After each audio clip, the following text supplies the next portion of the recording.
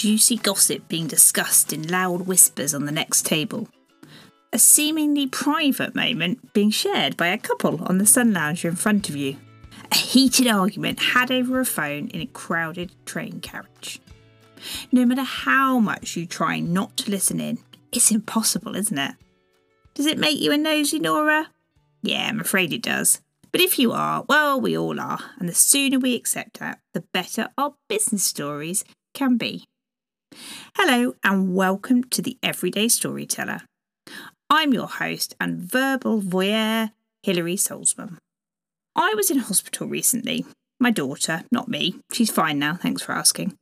I was unable to stop myself from listening to the conversations going on either side of our curtained bed on the children's ward.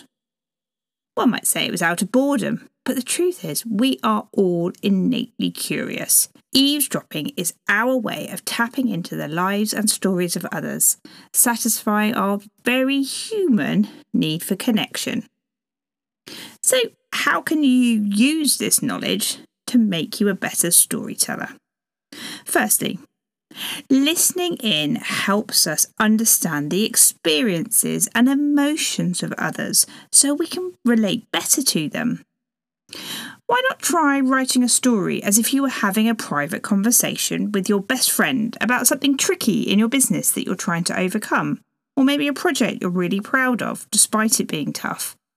This story can be used to give your clients an insight they can relate to. Secondly, make sure you're always listening to what your clients are saying. With consent, of course. This could be a great source of inspiration for your stories.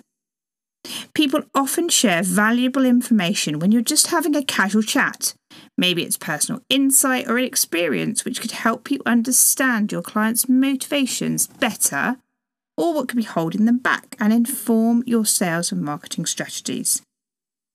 Don't forget to listen to conversations they're having outside of your relationship as well. See what your customers are talking about on their social media and the dialogue they have with their followers. There are so many great nuggets of information you could get from here. Thirdly and finally, always have your ears open. An anecdote you hear on the radio, a story someone shares at an event, a conversation you were privy to on the night bus back from the pub. Anything that could spark a story, inform a blog, or even just an Instagram post.